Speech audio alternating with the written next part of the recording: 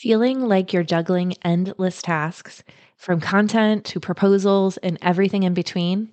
And if just thinking about adding content marketing to your list overwhelms you even more, I've got something for you. Introducing the Ultimate AEC Content Marketing Starter Kit, your jumpstart to content marketing success. It's all about the 4 crucial decisions to clarify your plan and kickstart your content creation journey. I've walked your path since 2005, managing marketing and proposal deadlines. That's why I've crafted this kit to make your journey just a bit smoother. Let's face it, just getting started is often the hardest part, especially with new strategies. The Ultimate AEC Content Marketing Starter Kit leads you through those vital early steps. It's about getting growth clarity, understanding your dream audience, and turning your existing content into pure gold. Are you ready to jumpstart your content marketing game? Visit marketerstakeflight.com/starter kit and snag your ultimate AEC content marketing starter kit. Let's conquer the content world one campaign at a time. Grab your starter kit now over at marketerstakeflight.com/starter kit. Hey there, welcome to the Marketers Take Flight podcast. I am your host, Lindsay Diven, founder of Marketers Take Flight and the creator of the Proposal Pro course. I am obsessed with helping AEC marketers just like you put order back into the proposal process, create winning strategies, and build the confidence and courage to advance your career. Each week, I will be sharing tangible and tactical advice and inspiring interviews to fly through the proposal turbulence and have your career take off. So let's dive right in. Imagine how it would feel when you are able to manage a proposal process from start to finish that is planned, organized, and follows a predictable schedule. You not only know the steps involved in any proposal response situation, but take charge of the entire process and delegate it with authority and confidence. You are confident your proposal is compliant, is customized, and showcases your firm at its best. After you hit that submit button, you feel like a success. It makes your entire marketing department, which might only be you, very proud, and your firm leaders take notice of how smooth that proposal process was. Now, can you even imagine that? That's hashtag marketing boss for sure. And I'm your host, Lindsay Diven, and welcome to the Marketers Take Flight podcast. And after managing proposals for 17-ish years in the architecture and engineering industry, I have compiled a list of activities involved in the proposal management process from starting that moment that RFP hits your desk or your inbox to the time it's time-stamped by that client. And I've boiled all these activities down into 3 different phases: coordinating, content development, and the last phase, review, finalization, and delivery. And in today's episode, I'm going to narrow in and just focus on one of those phases, the content development phase, and more specifically, some best practices on how to approach the order in which you develop your proposal content. Because with all of the moving parts that go into getting that first proposal draft ready, it can be hard to know exactly what to work on first, next, last. And chances are, I'm just going out on a limb here, you probably have a few proposals going on at the same time, all with different deadlines. But first, before we get to all that, let me quickly go through each of the 3 phases because you're probably wondering what I'm talking about. And so let me introduce each of those 3 phases first, and then we'll dive into the content development phase. So first is the coordinating phase.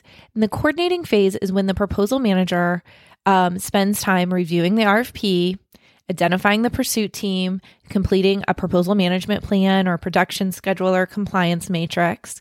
This phase also can include holding a proposal kickoff meeting with your proposal team. And this kickoff meeting gives the team a chance to go through all of the requirements and make sure everybody's on the same page, ask questions, and to understand the timeframes and deadlines needed. and then also to agree on the strategies and content that's needed for the proposal. After that is the content development phase. So I'll come back to that. So we'll skip over that for right now. So once you're done with the content development phase, you'll get to the review, finalization, and delivery phase. And wow, what a mouthful. If someone out there that's listening can come up with a better name for this phase, I'll send you a Starbucks gift card. Anyways, during this phase, the review, finalization, and delivery phase is when you'll have the proposal review meeting. And during the review meeting, reviewers will provide their comments, their concerns, and their edits to each section of the proposal. You'll document the changes that you need in what I call a recovery plan, but it's basically just a list of changes. And these review meetings are effective, super effective, when they go beyond just checking for spelling and grammar and compliance, but they really become effective when they make sure that your proposal is compelling and clearly communicates your firm's differentiators for that project. So you have the review meeting, and then next is the final proposal production. This is the crunch time to get all those final pieces into place. You put together all your final edits and have a final review with maybe a small group of reviewers. It might just be you and the project manager. At this point, you are either going to print and deliver the proposal or prepare for an electronic submittal. And no matter what the delivery option, you want to make sure that you meet the specifications in the RFP. So this could be number of copies, the file size, the format, etc., and submit it to the client prior to the deadline, including, the time. So that goes without saying, but I always like to say it. Okay, so now you have a quick intro into the 3 phases of proposals: coordination, content development, and review, finalization, and delivery phases. So let's go back to the phase that takes the longest and is often the most complex, the content development phase. This is the phase that most people are used to working in. And oftentimes proposal newbies just jump right to this phase and skip the coordination phase altogether because they just want to start working on that dang proposal. However, you shouldn't do that. You shouldn't skip the coordination phase, but that can be a whole nother topic of why not to do that in a whole nother podcast episode. So let me stay focused here for today's episode. So let's go back to that content development phase. In this phase, a lot of things are happening. You are getting final sign-offs on org charts, on resumes to include, project examples to use. Maybe you're finalizing sub-consultants and maybe even reaching out to them to get their information or somebody else's. And you're actually developing the content. You're writing sections, you're laying out resumes, you're creating graphics. The goal of this phase is to get to that proposal draft that is complete enough to have that meaningful proposal review meeting. And most likely, you are not working on only one proposal at a time. You're right. Am I right? You have several proposals going on at once, and they all have different external and internal deadlines. So how can you efficiently work through all of these tasks to get to that coveted draft proposal document and get it ready for the review meeting? Over the years, I've realized that I worked better when I followed some kind of order of operations when I was working on my proposals. Now, if you have kids or can remember back to 3rd or 4th grade math, there's an order of operations for math. PEMDAS, or please excuse my dear Aunt Sally. It's the order that you solve mathematical problems in. Parentheses, exponents, multiplication, division, addition, subtraction. But don't worry, we are doing no math today. I just wanted you to start thinking about the concept or this concept of order of operations. And if it triggered some horrible memories from math class, then forget I ever mentioned it. But bringing us back to proposals, there is a certain order of operations that I refer to when I'm working on my proposal drafts. So first up, I start making sure all the long lead items are done first. And this often includes requests for information from sub-consultants, requests to technical staff for their information or write-ups, maybe graphic design requests, etc. I do this first because I want to send those requests out and then work on my own assignments while I'm waiting for them to respond back. Next, I work on any items that need a final sign-off from someone else. These often include the final org chart or project list or list of references. I make those drafts or mock-ups and give them to the person who needs to approve them. My goal is to get that approval as fast as possible, maybe in the first day or two, because most likely I'll need to wait for their approval to work on those items. So let me give you an example. If I don't have an improved org chart, it's going to stop me from working on resumes.